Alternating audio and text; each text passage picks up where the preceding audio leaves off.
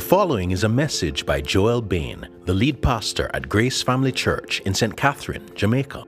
To learn more about Grace Family Church, visit gracefam.church.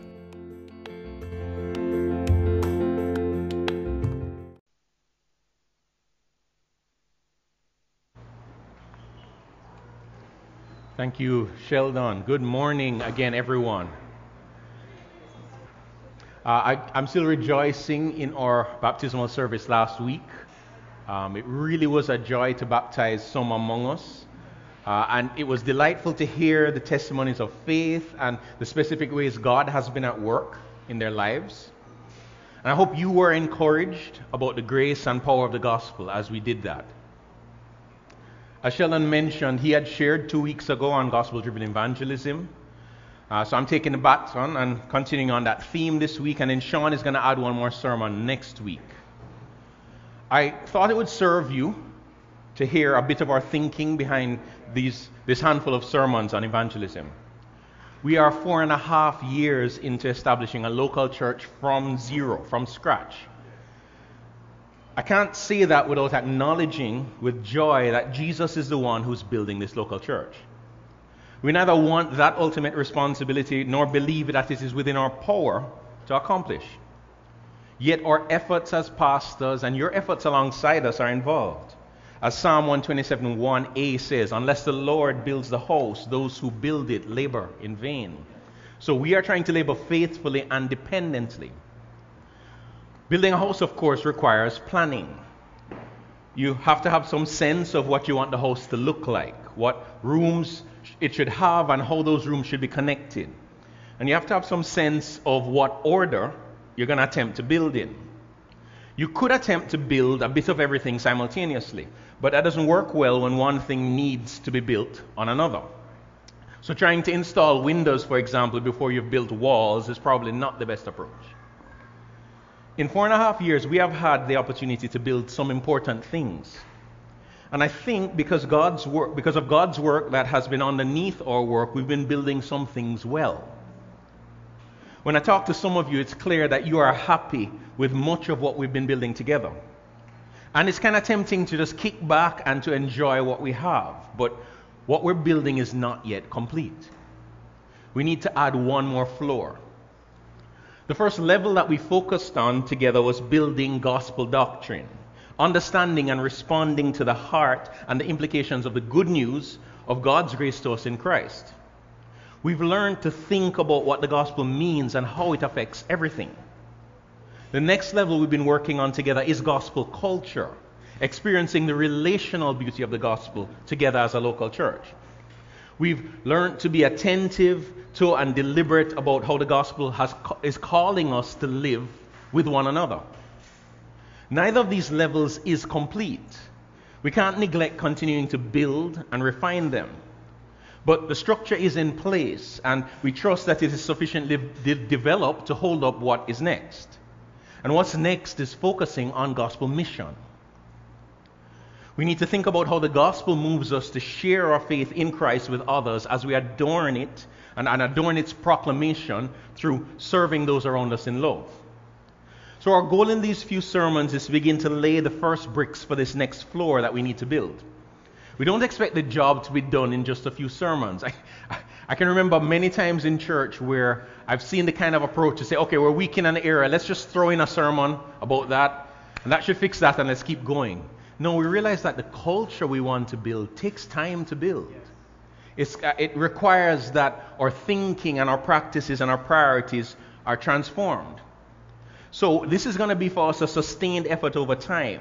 We want gospel mission to become a priority. We want to grow in our practice of it as a local church. So for now, what we're trying to do is just get it on the agenda, get it out into the air we're breathing and thinking about. Beginning in September, we'll be preaching our way through the book of Acts.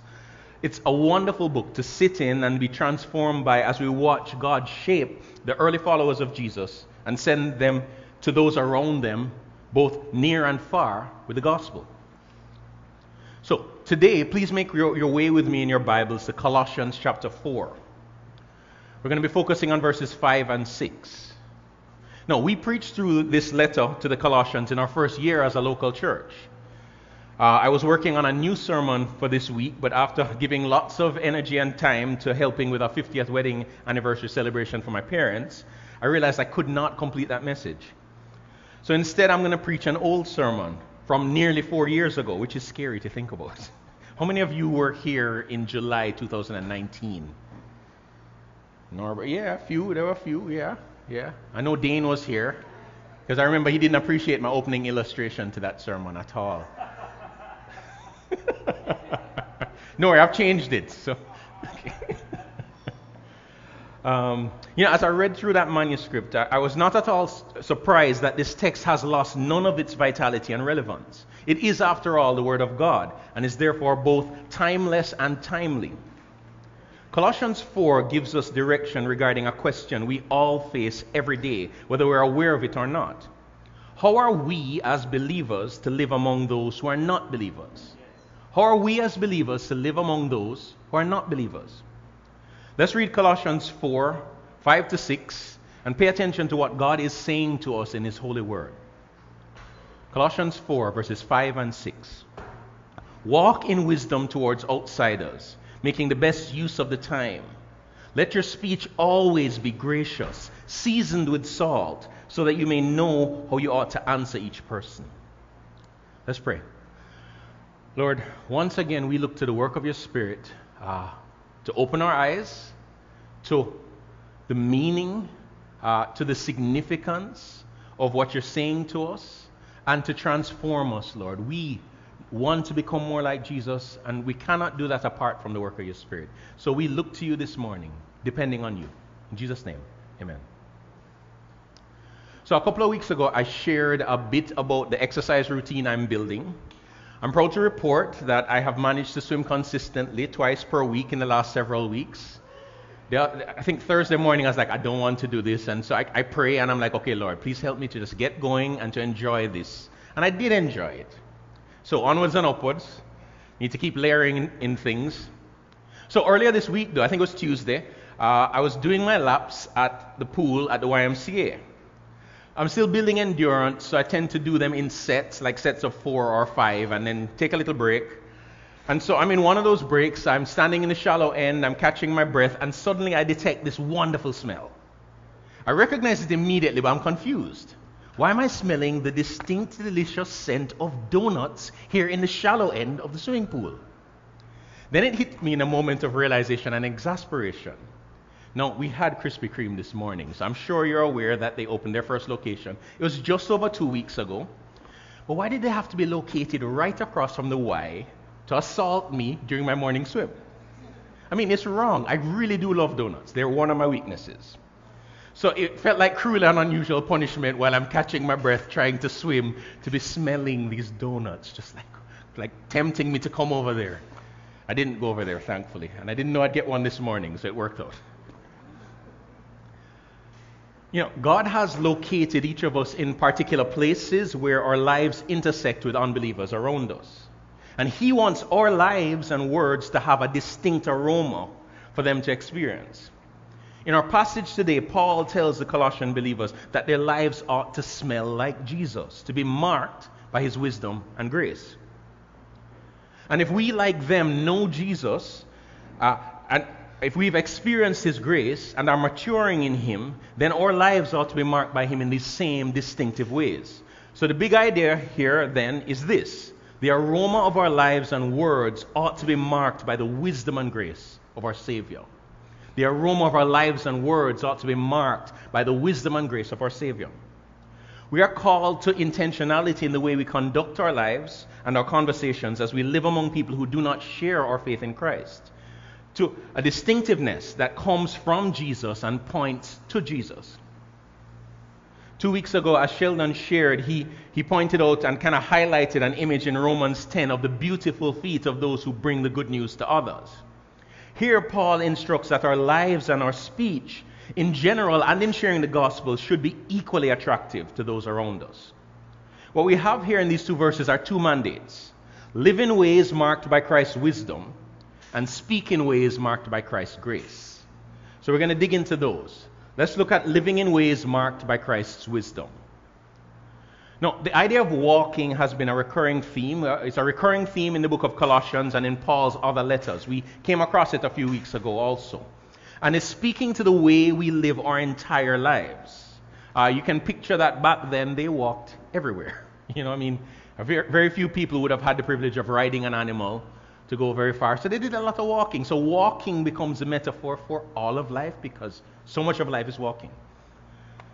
In chapter 1, verse 10 of this book, Paul prayed for these Christians to walk in a manner worthy of the Lord, fully pleasing to Him. Because Christ reigns over our entire life, everything about the way we conduct ourselves, the whole pattern of our lives should please Him. So that includes the way we live in relationships with those who are not believers. And in this respect, our lives should be marked by wisdom. This letter is marked by wisdom. In Colossians, wisdom is the foundation of a life that is pleasing to God. It governs Paul's approach to discipling others. It's a treasure hidden in Christ, and it sets the tactful tone for how we should teach and correct each other as believers in the local church. Now, doesn't that sound important? Doesn't it sound good? Yet wisdom is not generally highly esteemed. The world around us is determined to live life on their own terms and to keep on making those new mistakes. And even among believers, over the years, as I've had many conversations, I've found that there are many who are suspicious of wisdom. Now, it's wise to be wary of everything that people call wisdom. I've heard believers presenting ways of living as wise that really are an expression of their fears and a failure to fear God. It takes wisdom to recognize real wisdom. But it's tremendously unwise, in light of all that the Bible says about wisdom, to not have it as an operational category in your life. I've seen where we can value zeal and passion and energy and neglect the voice of wisdom, which requires moving a bit more slowly and thoughtfully. Ray Ortland, in his commentary on the book of Proverbs, warns, if we have love but not wisdom, we will harm people with the best of intentions. If we have courage but not wisdom, we will blunder boldly. If we have truth but not wisdom, we will make the gospel ugly to other people. If we have technology but not wisdom, we will use the best communications ever invented to broadcast stupidity. Yeah, he does not mince words, does he? And haven't you seen that? Haven't you seen that around you? Just like, it's amazing. We can so quickly produce content that would have taken so much effort just 10 years ago. And we produce content so quickly that would have taken so much effort just 10 years ago. And some of it is nonsense and just not helping anyone. Not thought through in terms of how it can bless and edify people.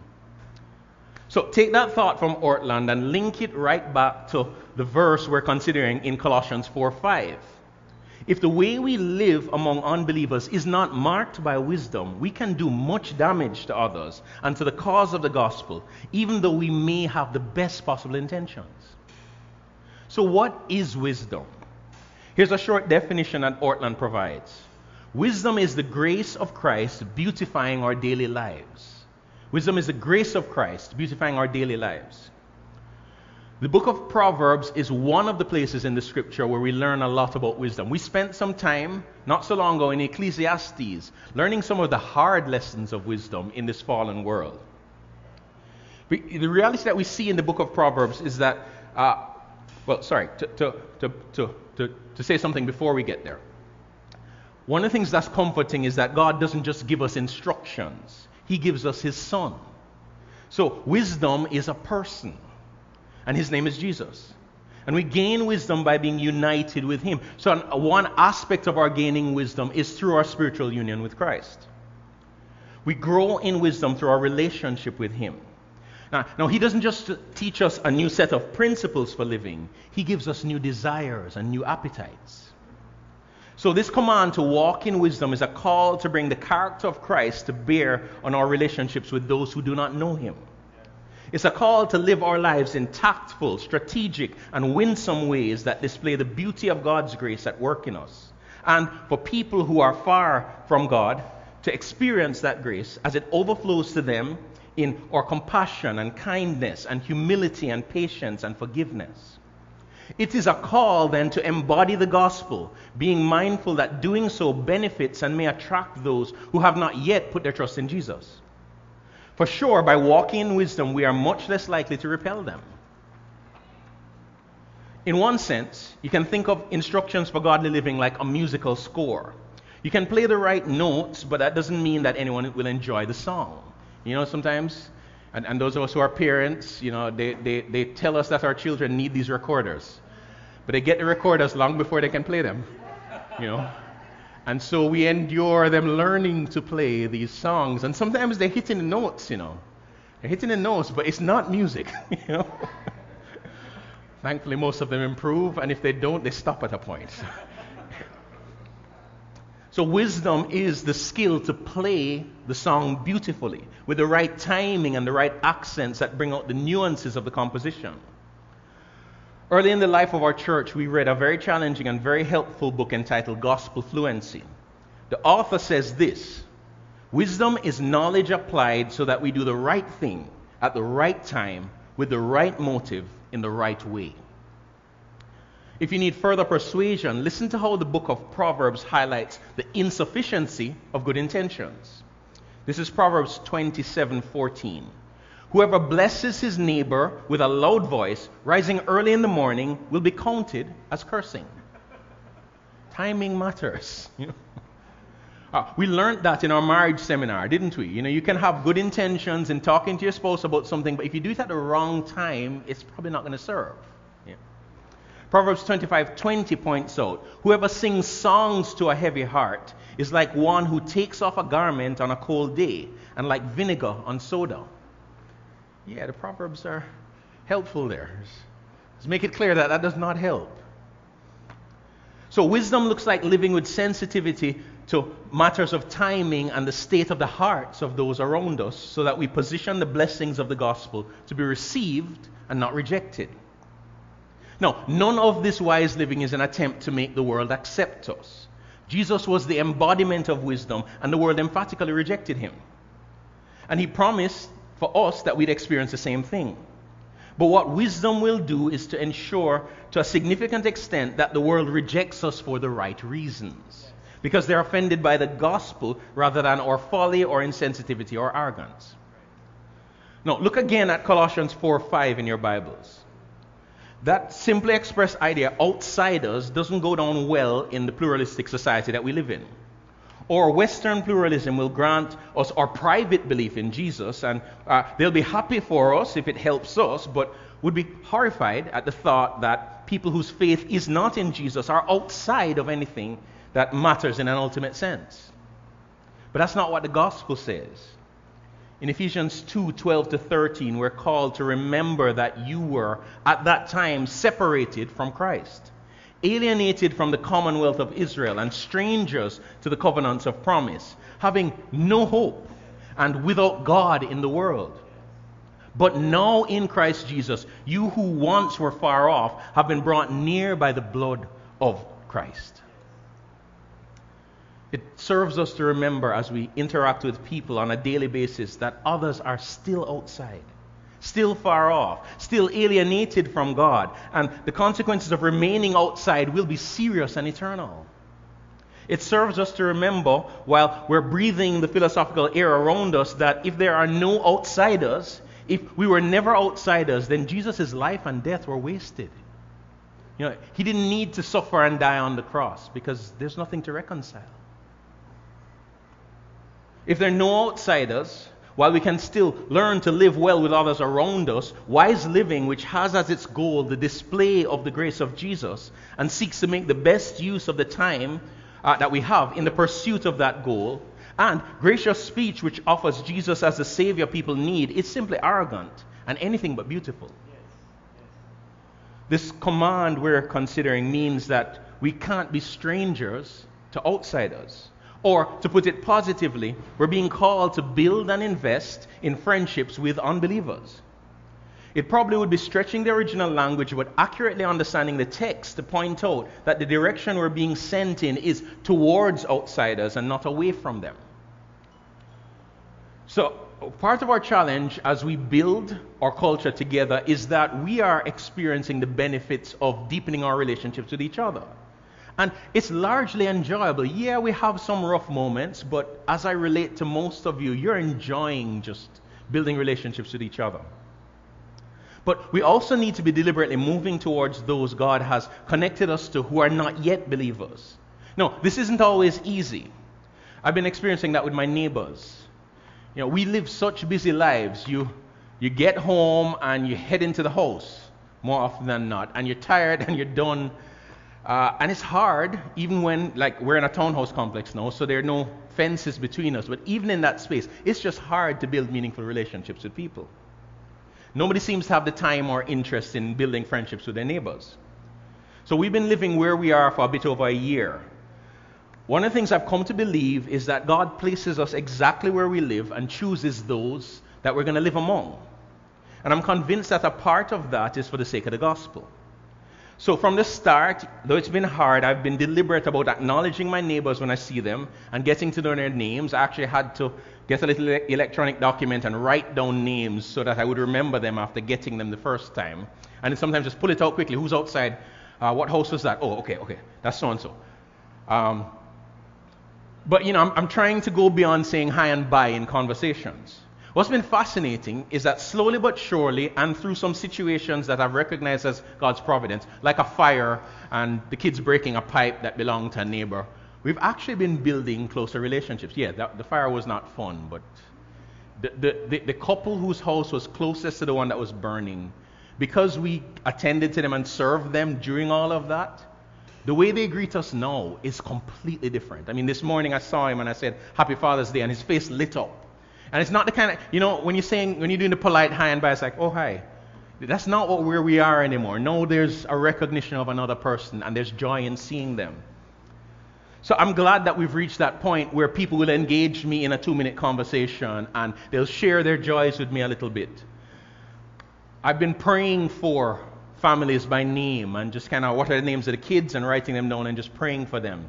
But I felt a bit stuck at this point. So a couple weeks ago, I was talking to Matt Barr, who's very good at this kind of stuff, and I was asking for his advice on kind of moving conversations beyond that nice, cordial, how things going, what's happening with the kids, towards the gospel. So he said some helpful things, and as we talked, I recognized that there's some potential openings that I already have. So please pray for me as I try to move closer. My grace group is praying with me in this, and so I'll keep you posted as to how it's going. This command in Colossians highlights one important aspect of wise living. Look at the second part of verse 5. Making the best use of the time. Wisdom understands the brevity and unpredictability of our lives and the lives of those around us who don't know Jesus. And the wise response to that knowledge is to be frugal but not frantic. We need to learn to be deliberate and strategic. That's what I'm aiming to do with my neighbors. So Murray Harris comments this way in commenting on this text. He says, Christians are to seize eagerly and use wisely every opportunity afforded them by time to promote the kingdom of God. To seize eagerly and use wisely the opportunities afforded to us. No, we have to be careful because we've been wired, like the others around us, to pour our time into pursuing our own life goals, or caring for our own families, or pursuing our own enjoyment. But how can you make better use of your time by investing it in getting to know the outsiders who are right outside of your life? Are there immediate neighbors or family members that you have close but superficial relationships with? Or co-workers who you have the opportunity to get to know better? How can you be strategic in whom you choose to have lunch with, or pursue a hobby with, or to exercise with? I want to challenge you to take some time today or this week to pray that God would open your eyes to see those He wants you to move towards. And please share your thoughts with those in your grace group and ask them to journey with you in prayer and to encourage you so that we can be doing this together. Here's something I said 4 years ago, which is more true now than it was then. A part of walking in wisdom towards outsiders is, a part of making the best use of the time is managing our digital entanglements. You see, the technology that we carry around with us each day is truly amazing. It's also designed to be addictive. There's a reason you stand up in a line and want to head back to IG or head to that game you've been playing. We carry quicksand in our pockets, and if we're not careful, it sucks us in. It can connect us to people who are far away from us and alienate us from those who are right around us. How are you doing at giving attention to people when you are physically with them? It's not only our teenagers who need to be trained in this, but all of us. When we're physically with people, are we away because we're somewhere else digitally?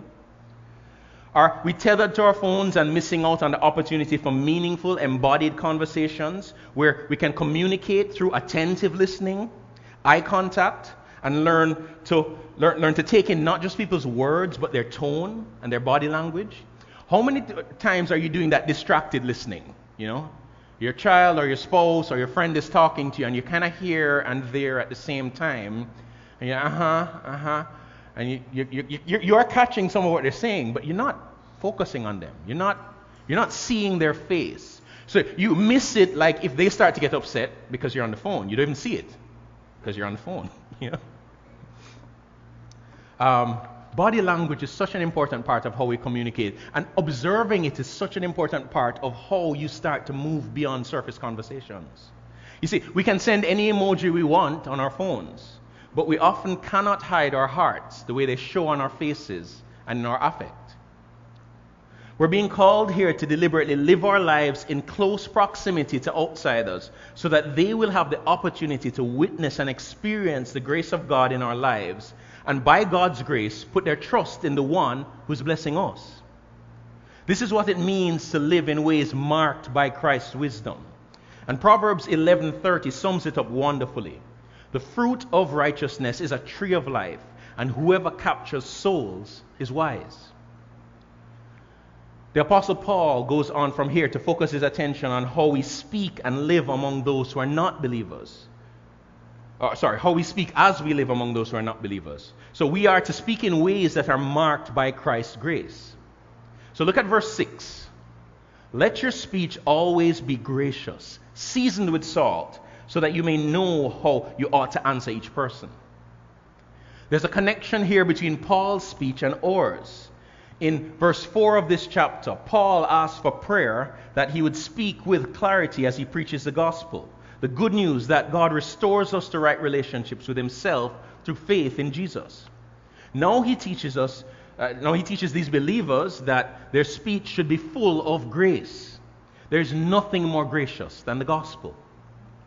Most of these Colossian believers were not called to a career in gospel proclamation. Now that's true for the vast majority of you also. But we are called to share the good news of Jesus with others. And as Mark Meynell observes, if the message is one of grace, then the way it is communicated must be characterized by graciousness. While Paul definitely has gospel proclamation in view here, he's not speaking to that exclusively, as if we should be concerned with speaking graciously only when we are talking about Jesus. That would be one surefire way to undermine your attempts to share Jesus with others. All of our conversations should be flavored with the grace that we have received through Jesus. So, do you cuss people out when you think that they deserve it? Jesus did not speak that way. He didn't speak to us in the way we deserve to be spoken to. Imagine what he would have sounded like if he did. He spoke words of invitation to us, his enemies, and words of forgiveness to us, undeserving sinners. Do we talk down to people who are below us in their station in life and social standing? There was no one who was more important than Jesus. Yet the way he spoke with others, with outcasts, with beggars, with children, with thieves, made them feel how loved and how important they were. As believers, we are supposed to be streams of refreshment in a parched world. Do you realize that a lot of the people you may interact with on a daily basis probably have very few life-giving conversations? Security guards, bag packers at the supermarket, receptionists, restaurant workers, bank tellers, customer service representatives. I mean, in most of these spaces, what we bring is our impatience. So you step in, and I'm always amazed because, I'll be in a line, and the line is getting long, and somebody who comes at the very end of the line is the first to complain. I'm like, but you haven't been here any time. Why are you complaining about how slowly they're going? How do you know how fast they're going yet? You just showed up. But that's what a lot of people get each day, just our angst as we are hurrying to move on to the next thing.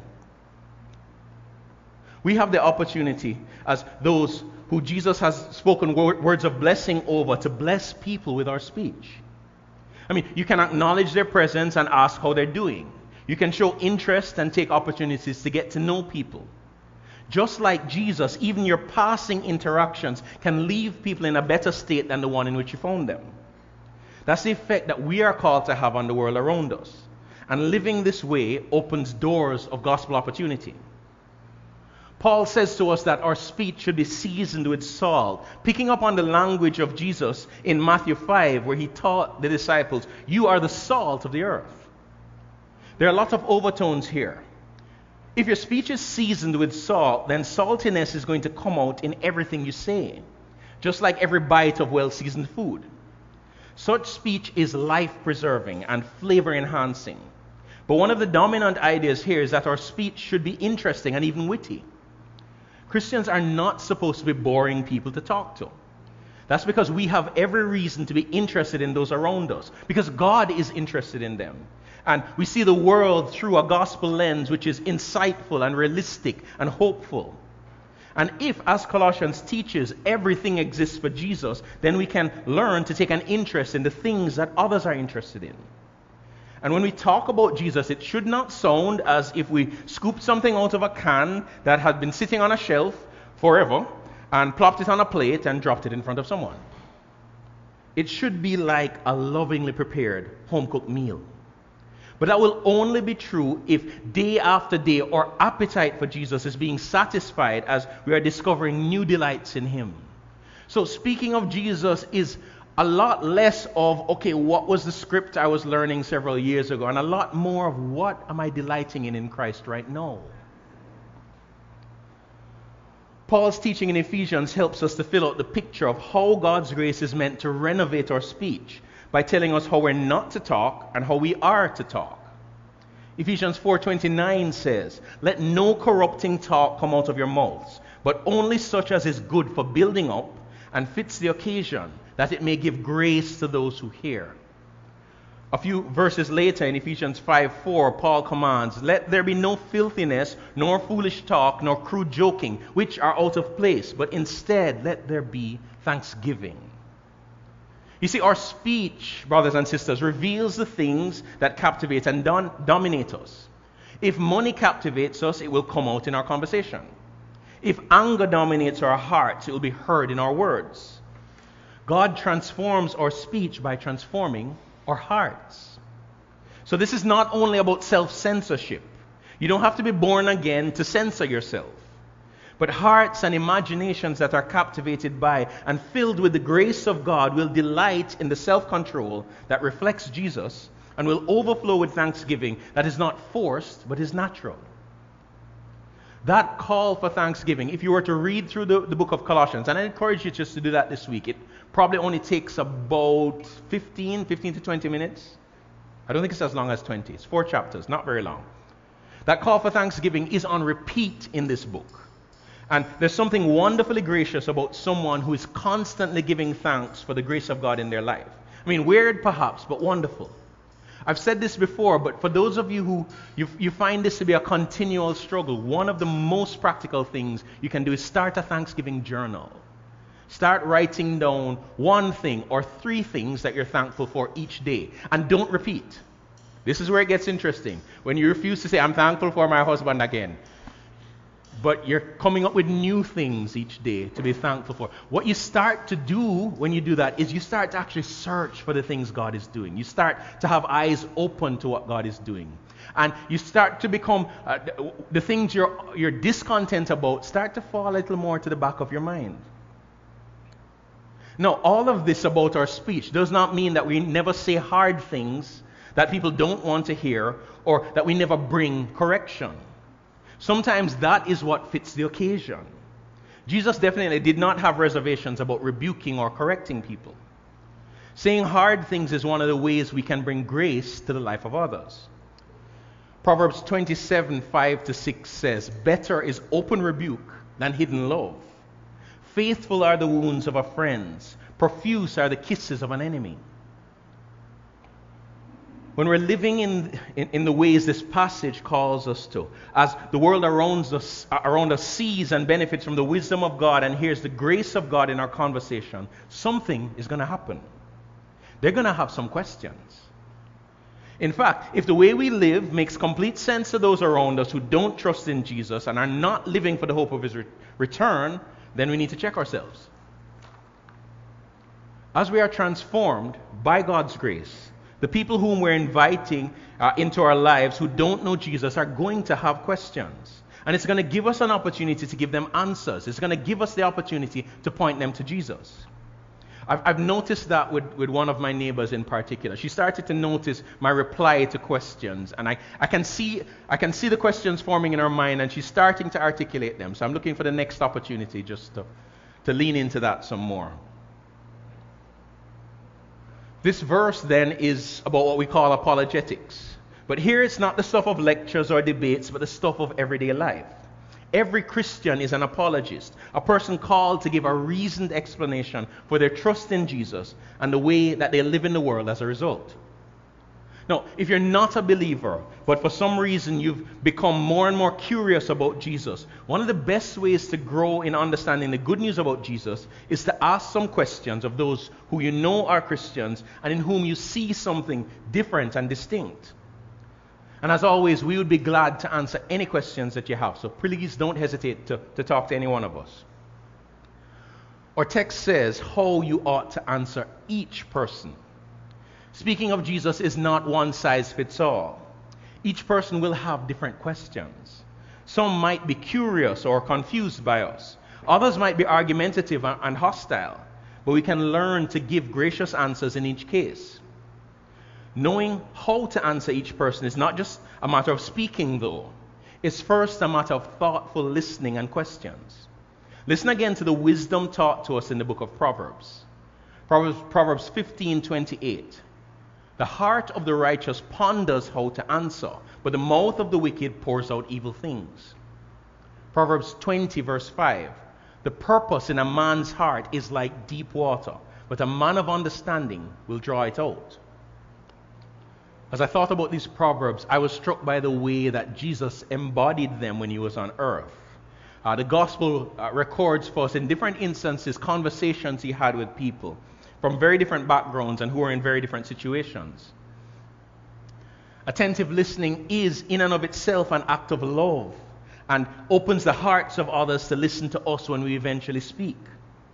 Sometimes the answers we give to people around us are superficial and not particularly helpful because we haven't taken the time to lovingly listen and carefully and prayerfully consider how we can serve them with our words and point them to Jesus. A wise friend of mine once said to me that he never answers the first question he's asked because he's found that the first question is not usually the real question. So he tends to ask people a question in response to their question and probe a bit more. Well, I'll do it with you and we'll see if you get used to it. Yeah, but I thought it was interesting because, he really found that people will lead with a question, but that's not really what's on their heart. Sometimes they don't even know what's on their heart. And as you listen and kind of say, so what are you really getting at here? What do you want to understand? Or what's bothering you about that? You start to realize that the question was kind of off to the side and they're finding it as they talk to you. One of the most significant and wise intellectuals of the 20th century was Francis Schaeffer. When he was asked what he'd do if he had an hour to share the gospel with someone, his response was that he'd listen for 55 minutes. And then in the last 5 minutes, he would have something meaningful to say. In my pride, I've often thought within just 5 minutes that I've figured out what I need to say to a person. Hearing Schaeffer's approach has helped me to slow down and has humbled me. You know, we can take a lot of delight in thinking we're answering well when we're not actually meeting a person where they are. I want to encourage you to take this passage and to pray it this week, this coming week and beyond. What this kind of prayer does is to shape our desires according to God's will. So we can pray, Father, fill me with your wisdom by filling me with Christ. Give me more of him and cause that wisdom to shape the way I live my whole life. Help me to be deliberate in building relationships with people that you've put around me. Give me a heart of love for them. Help me to be aware of the opportunities that you give me to bless others and to point them to Jesus. May the grace that you have shown me in Christ overflow in how I speak to others each day. Help me to answer questions well and to slow down and listen long enough to hear what the real question is. Praying this way is seeking God's help in obeying Him. And when we pray according to His will, we know that He hears us and He will grant the requests that we have asked of Him. The aroma of our lives and words ought to be marked by the wisdom and grace of our Saviour. We want to grow in our participation in Jesus' continuing mission to reconcile others to God. To do that effectively, we need to be concerned with much more than what we'll say in a moment when that moment presents itself to share the gospel. We need to be concerned with living in ways marked by Christ's wisdom and speaking in ways marked by Christ's grace each day. We need to learn to make the best use of the time we've been given in the relationships God has brought us into. No, we are sometimes foolish and we are always fallible. But God has opened our eyes and He wants to use our conduct and our conversations to open the eyes of others. As we grow in wisdom, we will increasingly be a blessing to those God has brought into our lives, our families, our friends, our co-workers, and our neighbors. And as we continue to learn the fullness of the grace of God to us, undeserving sinners, our hearts will be transformed by that grace, and out of the abundance of our hearts, our mouths will speak. Now, do you feel overwhelmed by this mandate? Do you carry a sense of your own failure or a sense of frustration at many missed opportunities? I know I'm there. Well, if you are, take heart. Keep your eyes on Jesus.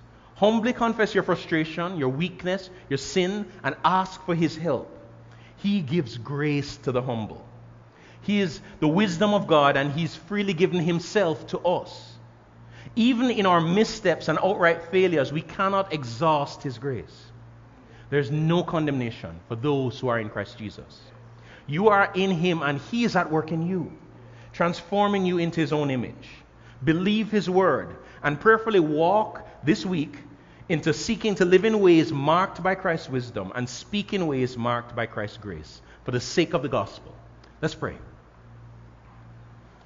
Lord, we thank You so much that even in this mandate of evangelism, even in giving us this responsibility to go into the world and make disciples of people around us, You did not leave us without wisdom. You didn't leave us without the kind of instructions that shape our hearts and our postures and our priorities. Lord, we pray that Your wisdom would shape us even this week, that we would have a greater awareness of people around us as we step into this week. Lord, we can move so fast. We can be so focused on the things we think are most important and miss people that You put in our paths.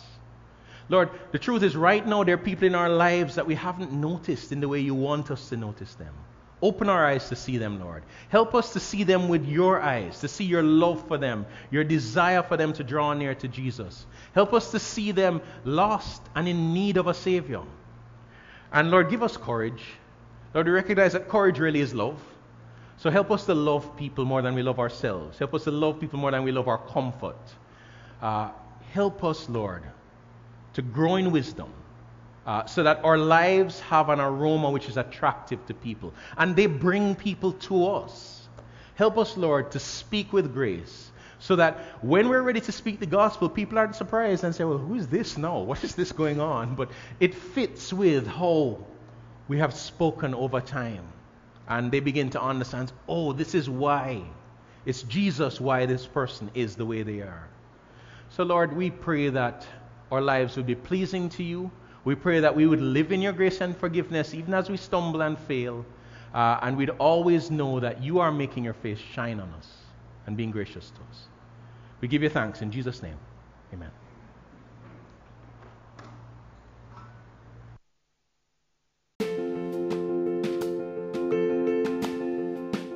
You have just listened to a message by Joel Bain, the lead pastor at Grace Family Church in St. Catherine, Jamaica. To learn more about Grace Family Church, visit gracefam.church.